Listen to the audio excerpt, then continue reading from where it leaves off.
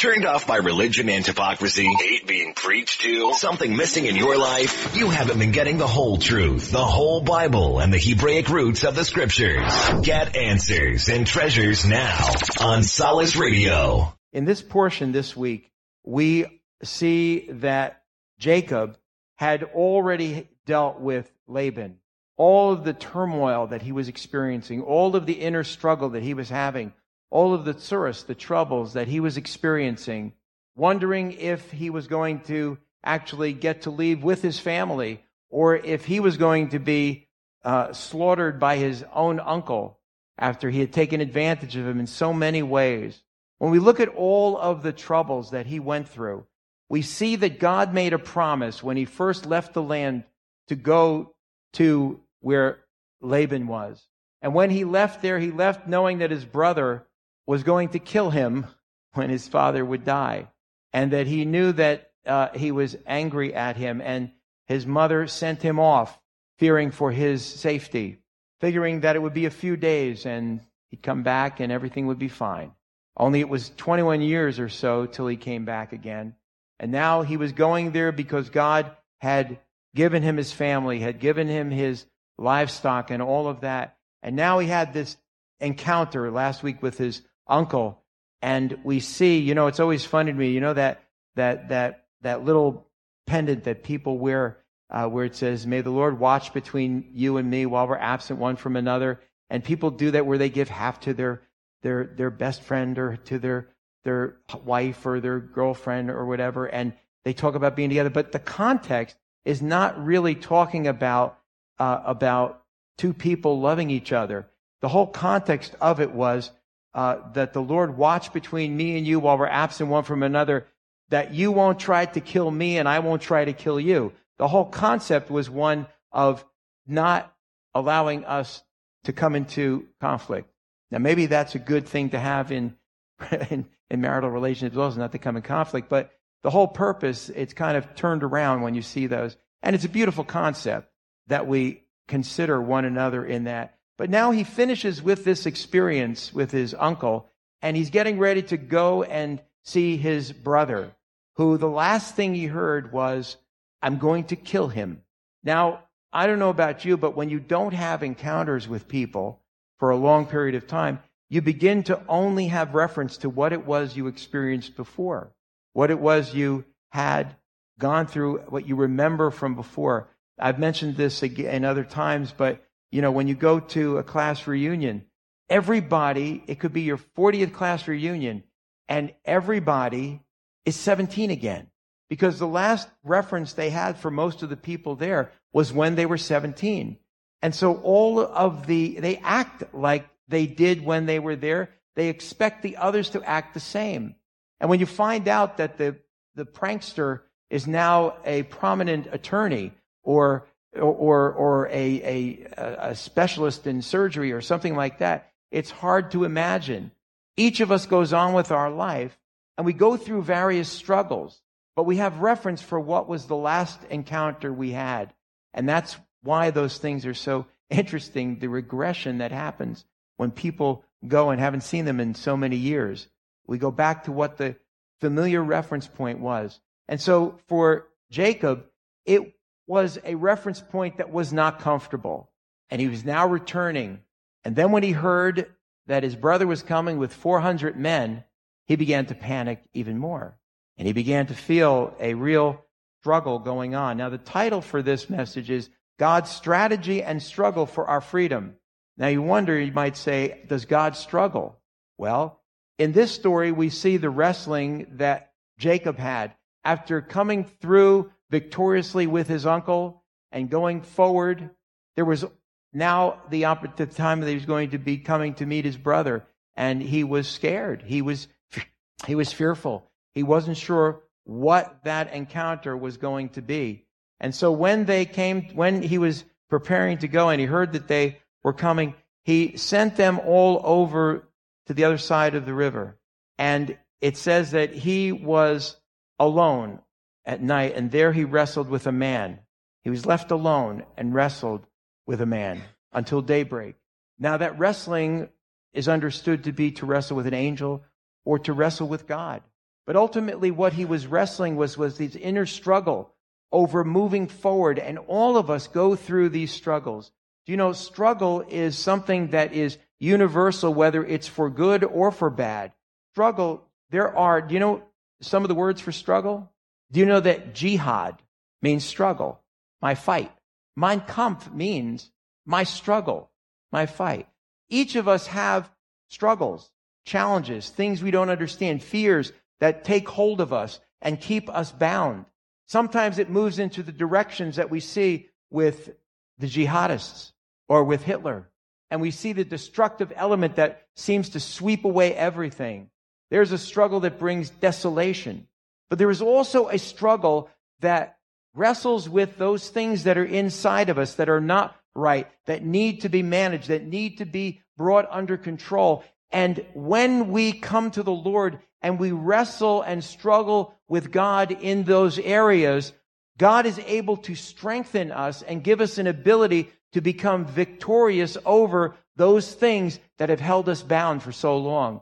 Fear and uncertainty has a dramatic effect on our well-being. We feel the stress, we feel the strain, we feel all of those things. But there is a struggle inside. There is a battle. We mentioned last week from Romans 7, where it mentions that conflict that goes on. The good that I would, I do not, that which I would not, that I do.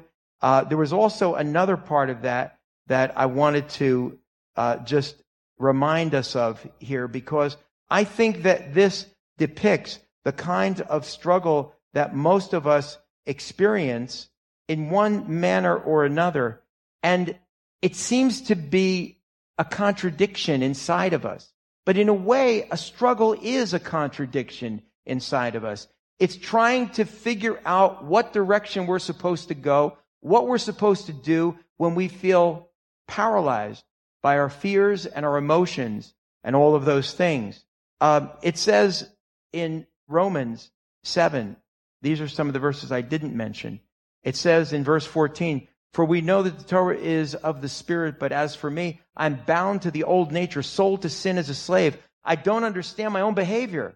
I don't do what I want to do. Instead, I do the very thing I hate." There's a struggle, right?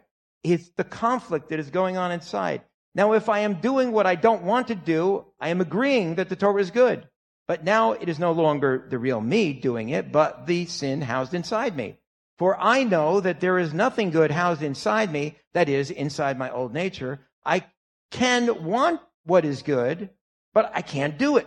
So I don't do the good I want. Instead, the evil that I don't want is what I do. But if I am doing what the real me doesn't want, it is no longer the real me doing it, but the sin housed inside me." Now, this is pretty emotional. This is pretty raw, what he's speaking of here. But we all have these conflicts. And what we do with it makes a difference. How we address the struggle makes a difference. We see that God struggles too. You say, God struggles? He knows everything, so why would he struggle? He is struggling and wrestling with us, trying to get us to a better place, trying to get us to understand there's a strategy to his struggle. Even when Yeshua was suffering in the garden, he was feeling the weight and the gravity of what he was about to do and wasn't sure he would physically even be able to get out of the garden. He felt the same kind of stress levels that we do, but even more so. And it was weighing him down. It was affecting him physically and emotionally.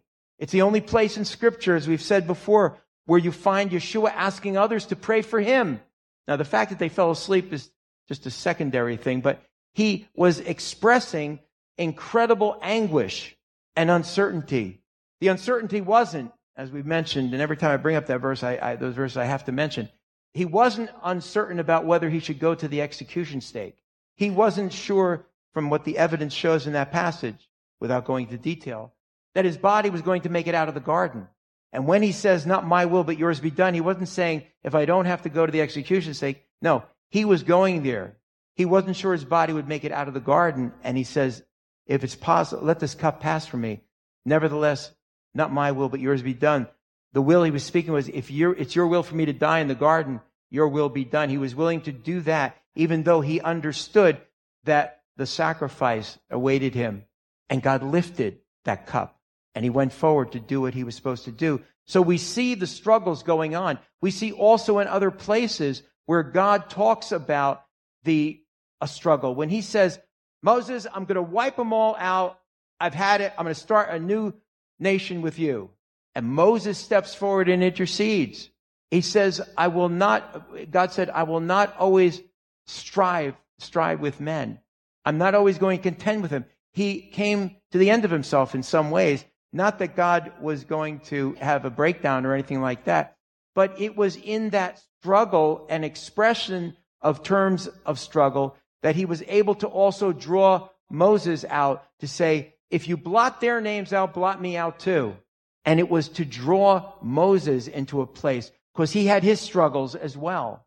All of the patriarchs had their struggles, but it was the struggle itself that was part of the strategy that God put in place to bring about transformation in the hearts of each one of those.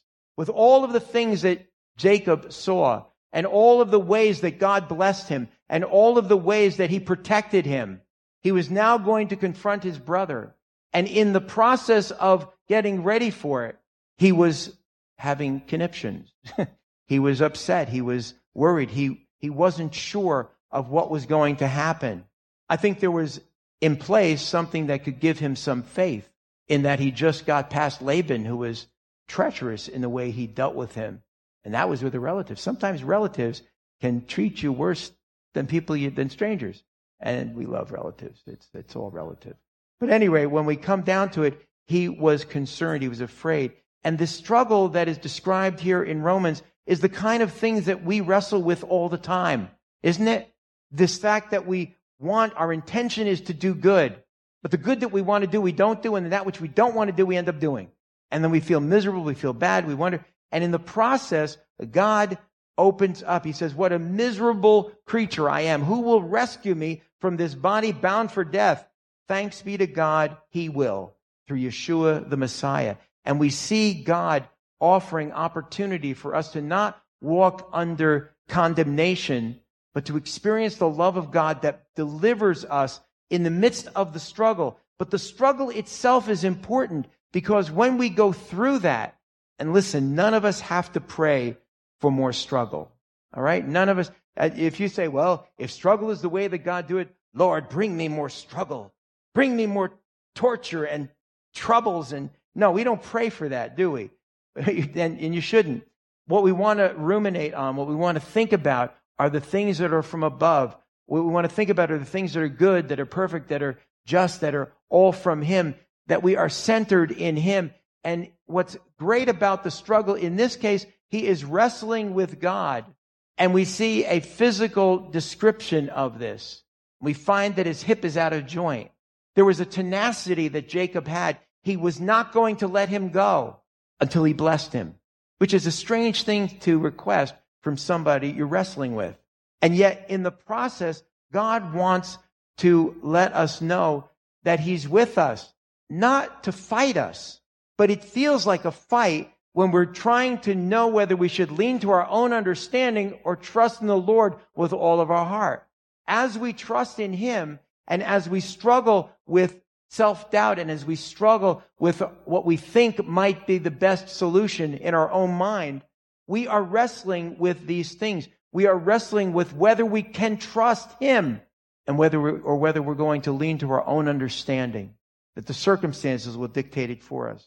But in the midst of this, God brought about a powerful manifestation. And what we see is that God wants to have us struggle. You know, he says, work out your salvation with fear and trembling. He doesn't mean to be fearful and to tremble, but he's saying this is an important part of our walk with God, that we wrestle not against flesh and blood, but against principalities and powers. We looked at that passage. If we look at, that's in Corinthians, right? Ephesians, that's right. All right. You guys are paying attention. I'm really glad. All right. That we, yes, in Ephesians, that we wrestle not, or here it says we struggle not against human beings, but against rulers and authorities and cosmic powers governing the darkness, spiritual forces of evil in the heavenly realm. You know, sometimes we think if we're fighting with people that they are our enemy. In reality, they may very well be that iron sharpens iron investment that God's put into our life. We get to meet a very small segment of the population of this world. Very small. And so when we come into conflict with people, you can just simply write them off, or you can say, Lord, what is it in this struggle that you're trying to work out either for my good or for theirs?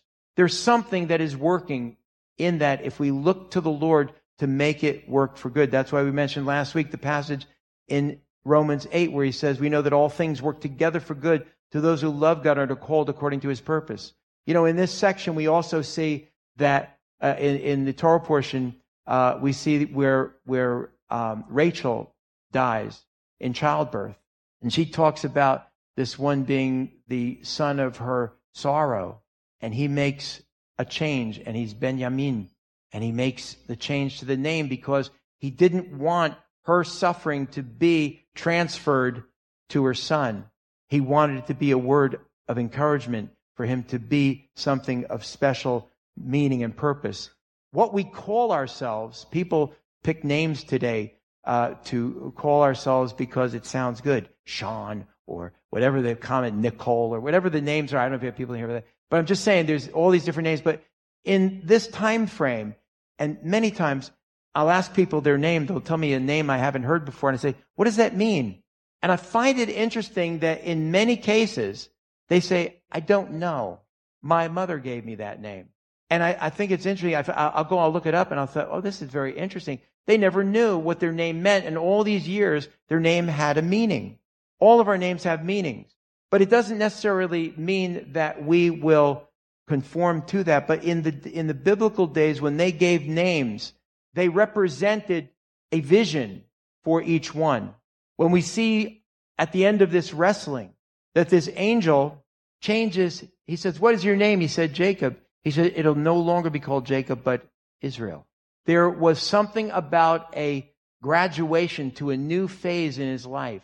And oftentimes when we go through struggles, we think everything is over because look at how devastating. There's no answer. There's no way that this is going to work out well.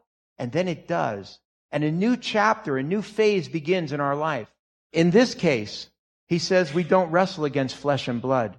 When we make people to be our enemy, we miss the mark. We do not understand and need to understand that each one is, in one sense, either a vessel of God or a pawn of the adversary. And so if it's one or the other, in reality, they are still a vessel of God. And we want to either be used by God to draw out that gifting that's in them from God, to free them from the bondage that the adversary holds them in, to have a heart to restore. I've mentioned that many times. That passage that says, if you see someone overtaken in a fault, you who are spiritual, restore such a one. And in the day we live today, most people are simply gathering evidence against that one so that they can have a better case in court when they have to fight him in that way. That's not the struggle God is telling us. When we come into conflict and we see somebody overtaken in a fault, we have to have, and you can't just have it because you have a great personality to make that happen. But when we walk in union with the Lord, he gives us the ability to understand our own struggle and gives us the ability to want to encourage somebody else, to restore someone who is going through that. And just telling them what they're doing wrong doesn't accomplish that. Oftentimes, it just sounds judgmental. But when we come alongside one another, we see them struggling. We see them in turmoil with their emotions. We don't just dismiss it and say, well, you're on your own. We come alongside and we try to find the avenues to restore. We may succeed or not succeed, but God is working to will and to do of his good pleasure. Ultimately, he will use that for good and perhaps use it also as a training ground for us to be able to know how to encourage and how to confront situations of conflict and be able to be a peacemaker in the midst of these tumultuous events, these struggles that people are going through. There's a strategy. to God's struggle. He is looking to bring us through those struggles, to bring us to a place of victory and freedom, deliverance from those things that have us bound. The struggle is almost like if you saw someone in a straitjacket and they're trying to get out. You ever watch those magicians or whatever they do where they lock the locks on and they put him in the water and he has a certain amount of time to get out? And if you are feeling bound, if you are feeling locked in, and you don't have the capacity to know how to struggle properly, you will drown in that struggle. But the focus is not, boy, this is dangerous. I wonder if I'm going to get out of here. I hope I can hold my breath long enough. They already know and they've practiced. They know what they're doing, and anything can happen. But the point is, everybody is sitting there on shpilchus. They're going, oh my gosh, I hope is he going to drown here? And then boom, he gets out, and oh, great show, right? Life doesn't always tell us there's going to be a good ending. Even when we understand that God is with us to will and to do of his good pleasure, that issue of struggling over trusting ourselves or trusting God comes up again and again. And we need to understand that if it is a spiritual challenge that we are wrestling against, spiritual forces and not people, then we also have to understand that God is working in a spiritual realm as well. And he is doing it for our benefit and for our good. In another familiar chapter, it says this. This is what I was thinking before, of 2 Corinthians chapter 10, where it says in verse 4, because the weapons we use to wage war are not worldly. On the contrary, they have God's power for demolishing strongholds. We demolish arguments and every arrogance that raises itself against the knowledge of God. We take every thought captive and make it obey the Messiah. In another translation, it says, the weapons of our warfare are not carnal, but mighty through God, to the pulling down of strongholds, casting down imaginations and every high thing that exalts itself against the knowledge of God. Those imaginations, those ruminations, those thoughts that we have of calamity are having such an effect that we are in the midst of a struggle that we don't know if we'll be able to get through. We don't even know sometimes in those places if we can breathe. And yet God brings us through all of that. In this chapter, in this section of the portion, we also see how when Rachel died, she was buried, not with where everyone else was buried. She was buried outside of what is Bethlehem. Later, when we see in the book of Matthew, when Herod ordered all of these children 2 years old and under to be killed, it references the portion that says Rachel weeping for her children. Rachel, it's a strange passage because when you look at it later in Jeremiah where it mentions Rachel weeping for her children, you say, well, how did Rachel weep for her children? What's interesting is that Benjamin and Joseph were Rachel's children. Benjamin was just being born. And in the process, she wasn't going to be there for him. And her struggle at that moment was his well-being. Later, during those times, there was, in the passage in Jeremiah where it's mentioned, there was a slaughter that took place in the northern kingdom, the northern tribes. And it references Rachel weeping for her children. In Matthew, we see that again referenced when the slaughter took place in that area of Bethlehem, the place where Rachel was buried. There is something of wonder and anguish when we recognize that our offspring are in a place of turmoil, that we weren't there to be able to help or to assist. And we see this referenced.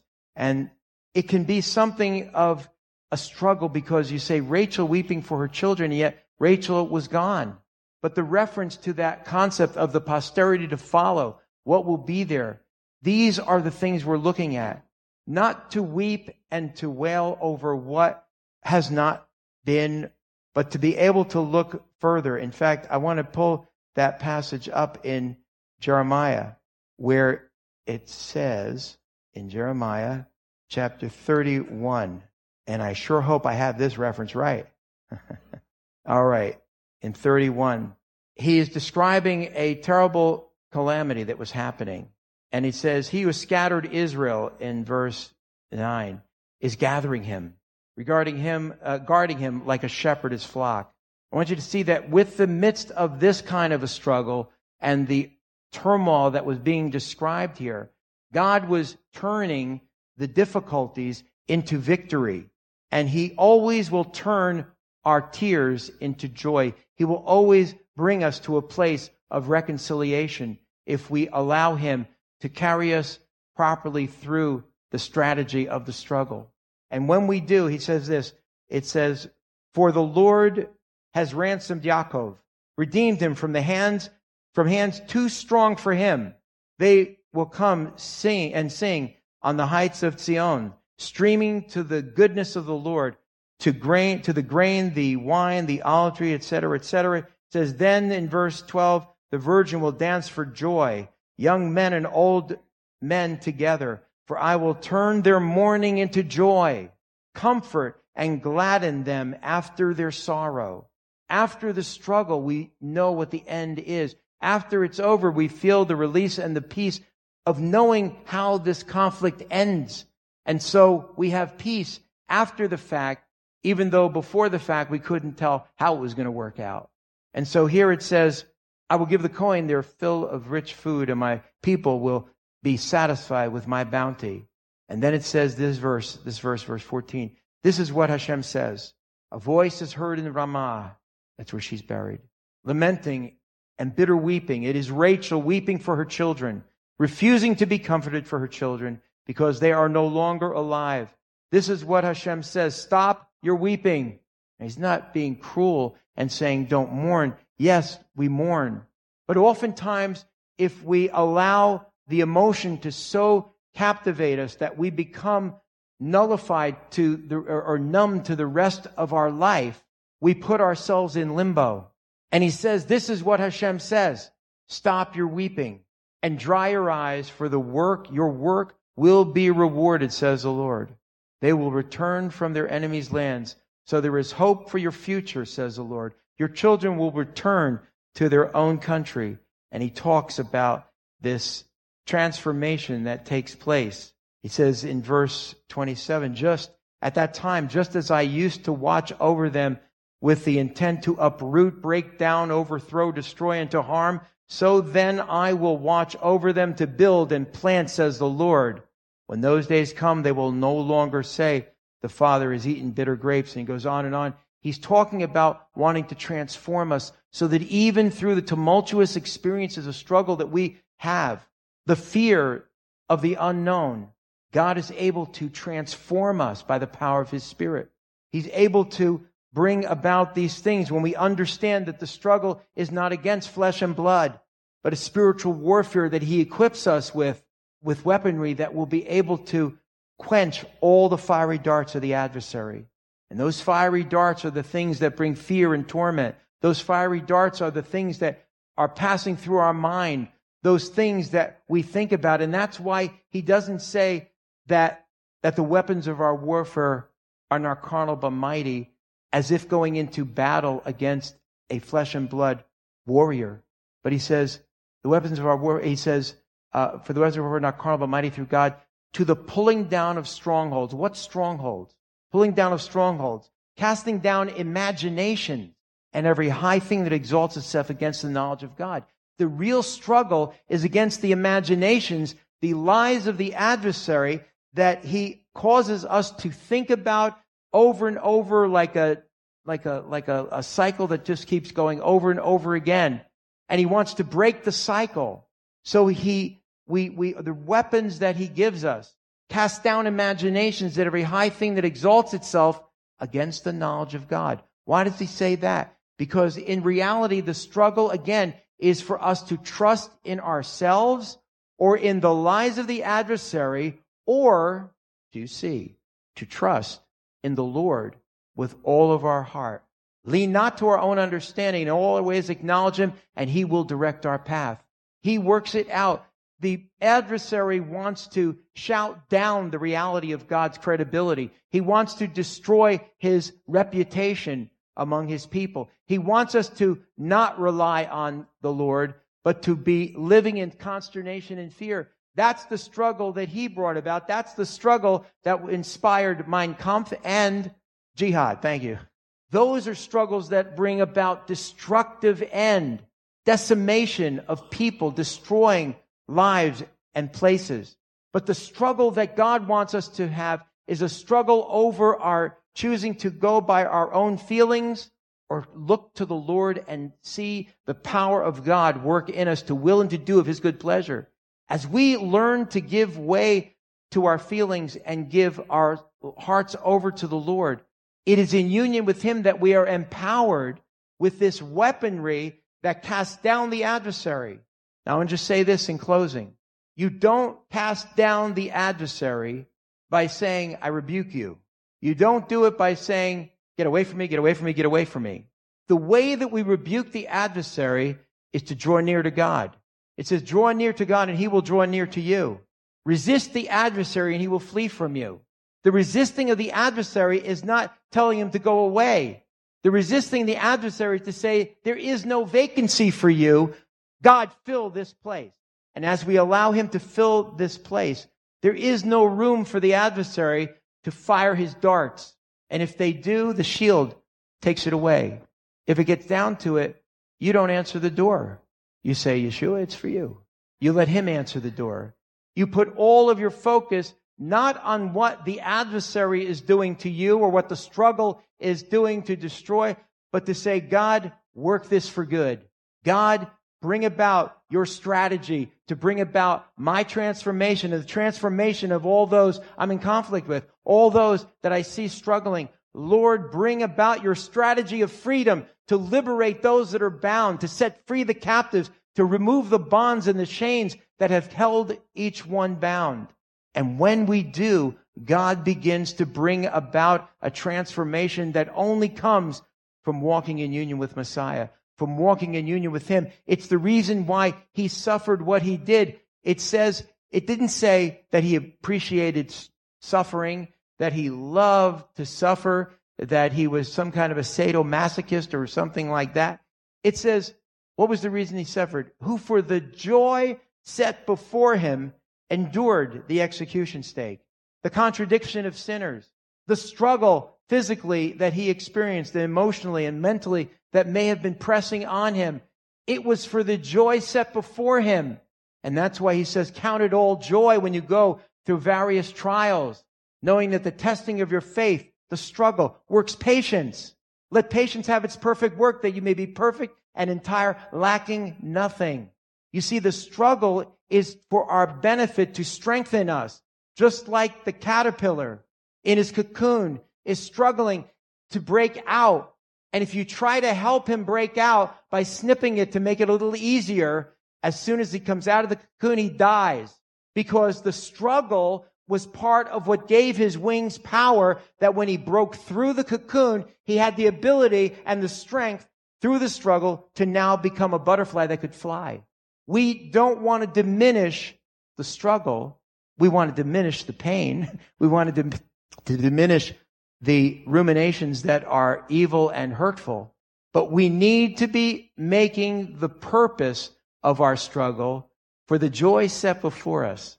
We endure those things because we know the end is going to be blossoming, that we will go to new heights, that we'll experience the blessing of the Lord, that we'll see that we have empowerment that we didn't realize we were exercising when we thought we were bound, when we were struggling.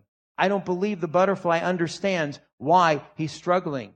He probably, if he could think it through, would say, this is rough. I don't think I'm going to ever get out of this place. I'm locked in like that straitjacket. I'm going to drown in here. I'm going to die in here. I'm going to try and get out of this, not knowing that the very reason it could fly was because of the struggle. There is a strategy that God has with the struggles we go through. And if we think only about what the negative repercussions are going to be, we will not learn the things that God is wanting to do. But if we yield ourselves to the Lord, no matter how difficult it may feel, he will bring that peace that passes understanding. He will bring that transformation. He will bring us from the place of mourning and weeping into a place of joy over the things that God is bringing about. We don't understand everything that happens in life, but that's the reason why he always says over and over again, I am with you. Be not afraid, be not dismayed, for the Lord your God is with you wherever you go. I am with you even to the end of the age. Over and over again, you see him saying to Jacob, when he left, he said, I will be with you and I will bring you back to this. It's the I am with you. We talked about that before. His presence will go with us. If we take advantage of that presence and allow him in the midst of the struggle to bring about his strategy for transforming us, we will be transformed by the renewing of our mind so we will know what the perfect will of God is. Lord, we thank you for your word and for your promises. We thank you for the fact that we press toward the mark for the prize of the high calling of God that is in the Messiah Yeshua. We press in against the conflicts that are there so that we can see you bring us to new heights. Even in the Haftorah portion this week, it says, though the fig tree doesn't blossom, though there be no fruit on the vine, I will rejoice in the Lord and glory in the God of my salvation. Lord, help us in the midst of these challenges to be able to wrestle in the right way, to be able to understand and look for your strategy, to be able to be released in our lives as we yield ourselves to you and see you do beyond what we could ever ask, think, or imagine by the power of your Spirit working in us, not being drawn by the imaginations of other voices, but by the sound, comforting words that come from your Spirit to ours through your word and in prayer. We thank you, Lord, for your promise. We thank you that through Messiah we have access to all of these great and precious promises. Help us to walk in a manner that is able to experience the fullness of those things and not settle for anything less than all that you want to bring. Help us to grow in a way that will help release others also from their bondage, that they would be strengthened to be able to see new heights and places in you. We thank you, Father. In Yeshua's name. Amen. Thank you for listening to our podcast. To learn more about Beth Zion, please visit our website at www.bethzion.org. The following message was recorded at Beth Zion Messianic Synagogue in Jackson, New Jersey. Join us every Saturday and learn to see the truth of Messiah through Jewish eyes. Wow. All right. Well, today's portion is called Toldot. Toledot means history or generations. And there is a phrase that I want to use as the title in one of the verses that was read in verse 22. She said, if it's going to be like this, why go on living? And I thought for the title today, why go on living? It's a question. Why go on living? And one of the things that comes up, and you say, well, how does this relate to Thanksgiving? It does. Because how we perceive what is going on around us has an effect on how we respond. One of the things that was mentioned earlier, we heard people sharing, and the expressions of gratitude varied in the way that they were brought out. There were some that spoke with such words that you understand they know the gravity of the gratefulness that they have because they know what they've been delivered from. When you know what we've been delivered from, it gives us a new respect and a new understanding of how grateful we are. There was a passage that Yeshua mentioned when it says, who loved more? And the answer was the one who was forgiven more. Not because they were loved or had the capacity to love more, but they understood that they were forgiven so much that their gratitude and their appreciation and their thankfulness for what God had done when they thought that it wasn't possible gave them a great love and a great affection and the gratitude that was there, the attitude of gratitude, as it's been said, the ability to understand that you appreciate because of what he's actually done, not just because it's nice to say please and thank you. You say thank you. Or as we mentioned earlier, toda rabah, thank you very much.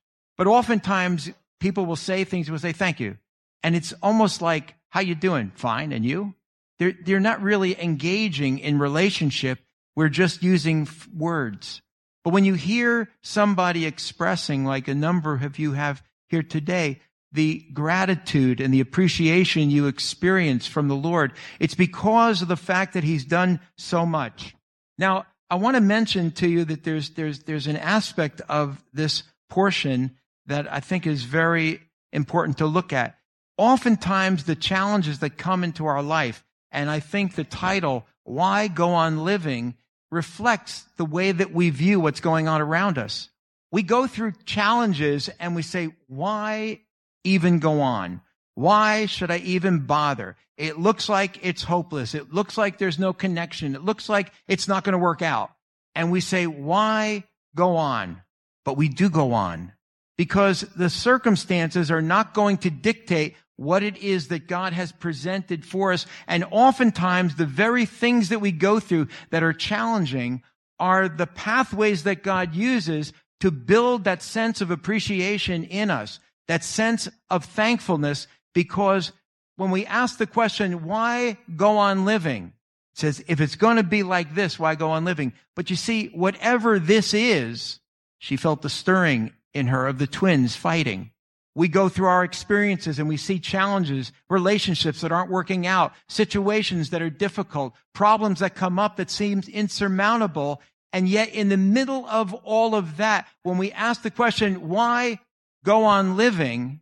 We recognize the commitment that God has made to us, and we say, He's the reason why I go on living, because He provides everything necessary to complete our need. When you go through this, it's kind of interesting because it says that Rivka was childless. Now, I don't know if you've thought this through, but look at all of the matriarchs of the faith. We always talk about the patriarchs, Abraham, Isaac, and Jacob, but we have the matriarchs. And isn't it interesting that Sarah was barren until 90 years old? That Rivka was barren until around 60 years old? That Rebecca and Leah, there's a place where Leah, feeling like she was shunned because she wasn't as beautiful as Rachel was, and Jacob was smitten with her. We'll go into that in later weeks. But the point was that she said she had no child, and God gave her a child. There's something about that birthing and that sense of barrenness before that happens.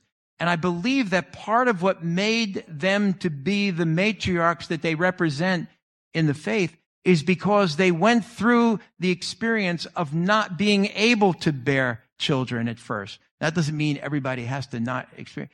There is a challenge that every one of us has. In this case, it's kind of interesting that all of them were barren, and what their response to that was not complaining. Their response was to go to the Lord. In fact, it says here that she inquired of the Lord. It says, there are two nations in your, it says, if it's going to be like this, why go on living? So she inquired of the Lord. When we don't know what to do, when we don't know where to go or how things are setting up around us, what we don't want to do is ruminate on what all the possible terrible possibilities are. Because what we end up doing is finding ourselves in a place of complaining, blaming, feeling like we got the short end of the stick, figuring it all out in that way. We're upset about somebody else who is being blessed because we're not. All of these factors come in, and when we ask the question, why go on living, if our focus is on all of the negative things, we will go on living as more like getting by and not experiencing the life that God has made and prepared for each one of us. But here they were barren, and God answered their prayer. It was that barrenness itself that caused them to cry out to God, to look to Him, to look to their husband, to look to a way for them to experience transformation in that area. And God met that challenge. And then with the challenge of then being pregnant and having this stirring up inside, what is it going to mean? What is the turmoil that's there? And God answered her and told her.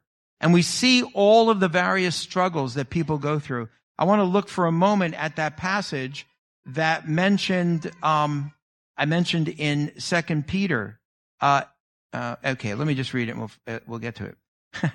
It says that in describing what it is we have, he said in chapter 1, verse 2, he says, God's power has given us everything we need for life. Why go on living? Because we have everything we need for life and godliness through our knowing the one who called us to His own glory and goodness. By these, we have been given a valuable valuable and superlatively great promises, so that through them you might come to share in God's nature and escape the corruption which evil desires have brought into this world. All of the influences around us that cause us to look at circumstances and to look at difficulties and to look at people as the problem is keeping us away from seeing what it is that God wants to stir within us. I have heard over and over again about relationships that have been on hold for decades. And perhaps it was somebody becoming ill, or it may have been some issue. And you start to wonder, why did we let it linger? The anger and the unforgiveness and all of these things.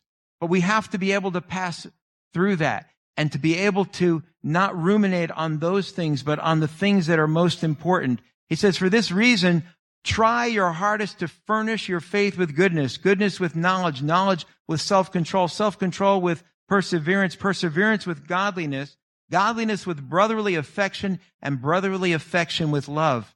And this is the verse I wanted to look at, verse 8. For if you have these qualities in abundance, they keep you from being barren and unfruitful in the knowledge of our Lord Yeshua the Messiah.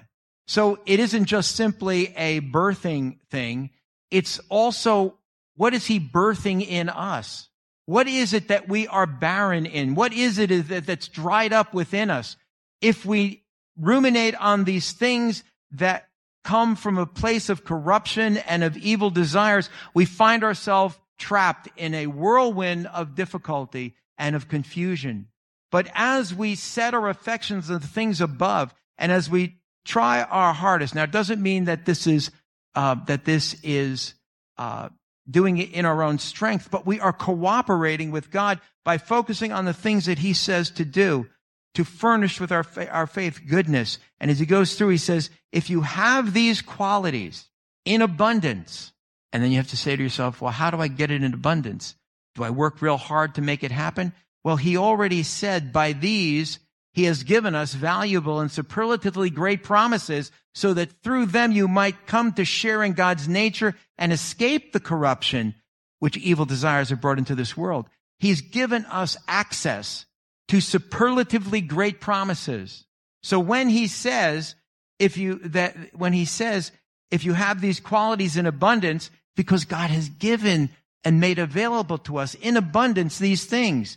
The question is, will we focus our attention on taking hold of them and work our hardest to allow him to break down those barriers that we've put up in our lives, those things we put up to shield us from being hurt, which are also keeping us from experiencing the fullness of the love that God wants us to know. Sometimes it's those areas that are painful that bring about revelation into the things we see. I've said this too about blind spots. It's just been hitting me at various times and recently very strongly. You can ask God to show us what those blind spots are, but I know from experience and even recent experience that when you begin to start to see what you haven't seen, you don't want to see what you see. But then when you see what you didn't want to see, God shows you what you didn't know would be. And in the process, he opens up to us a wealth of all of these superlatively great and precious promises that are sitting in the wing, waiting to be poured out upon us, but not experiencing it because we are unwilling to open our eyes and let the blind spots disappear. But I will tell you, when we see those blind spots, there are some when you say, oh my gosh, why didn't I see this? And everything changes. But there are other times where you struggle with areas, you don't know what it is, we blame other people, we blame other things, we don't know what it is, and it lingers on and on and on. And the moment it begins to be revealed, I don't know about you, but it breaks something inside. Because you say, oh my gosh, why did I let this go on for so long? How could I have not seen this? But in a way, I was putting a protective shell around me so that I had a reasonable excuse for why it wasn't getting done. But I've said this before. When I mentioned this last week, but when I was in our high school class reunion one year, they said, what would you have changed in your life if you could change one thing? And I said, I would have learned a lot sooner that no excuse, no matter how good it is a substitute for doing what you know in your heart you've been called to do. And yet many times we put those things on hold because we are so captivated by what that blind spot has put in our path. We are unwilling to let it go so that we could experience what we're living for, what we're called to live for. Why go on living if it's going to be like this? But the reason to go on living is because God's made provision for us that is beyond what we can ask, think, or imagine. And He wants to pour that out upon us. And we have to go through those challenging, painful experiences, not because God is a masochist and wants us to suffer pain, but in the process of going through those things and experiencing it, we come out, especially when someone else is involved too, you come out with a sense of freedom, of liberation, of something that may have been holding us back, whether it's unforgiveness or whether it's anger or whether it's abuse, or whatever it may be. If those things are lingering there, they keep us from seeing the things that God's made available for us. Why go on living if God is not intervening? Why go on living if I refuse to take hold when He is intervening? God wants us to take hold of what He took hold of us for, so that He could bring about transformation and change. Well, it said in that verse, for if you have these qualities in abundance, they keep you from being barren and unfruitful. It's so amazing that all of the matriarchs that we mentioned, they all had one thing in common.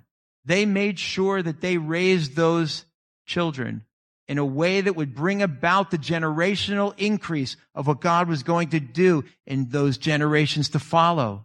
Think about another woman who was upset because she could not have children. Samuel's mother, the prophet Samuel. And she was crying. Remember, Eli, the high priest, was seeing her speaking or crying out to the Lord and saw her listening and thought she was drunk. No discernment. But she dedicated her son to the Lord. And God gave her other children as well. And we see the impact of that.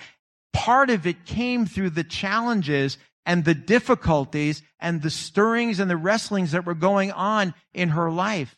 It was what also gave her the ability to pour into him, and for the others to pour into their children the very elements that would get them through difficult times to be able to fulfill the destiny that was started and promised by God long ago.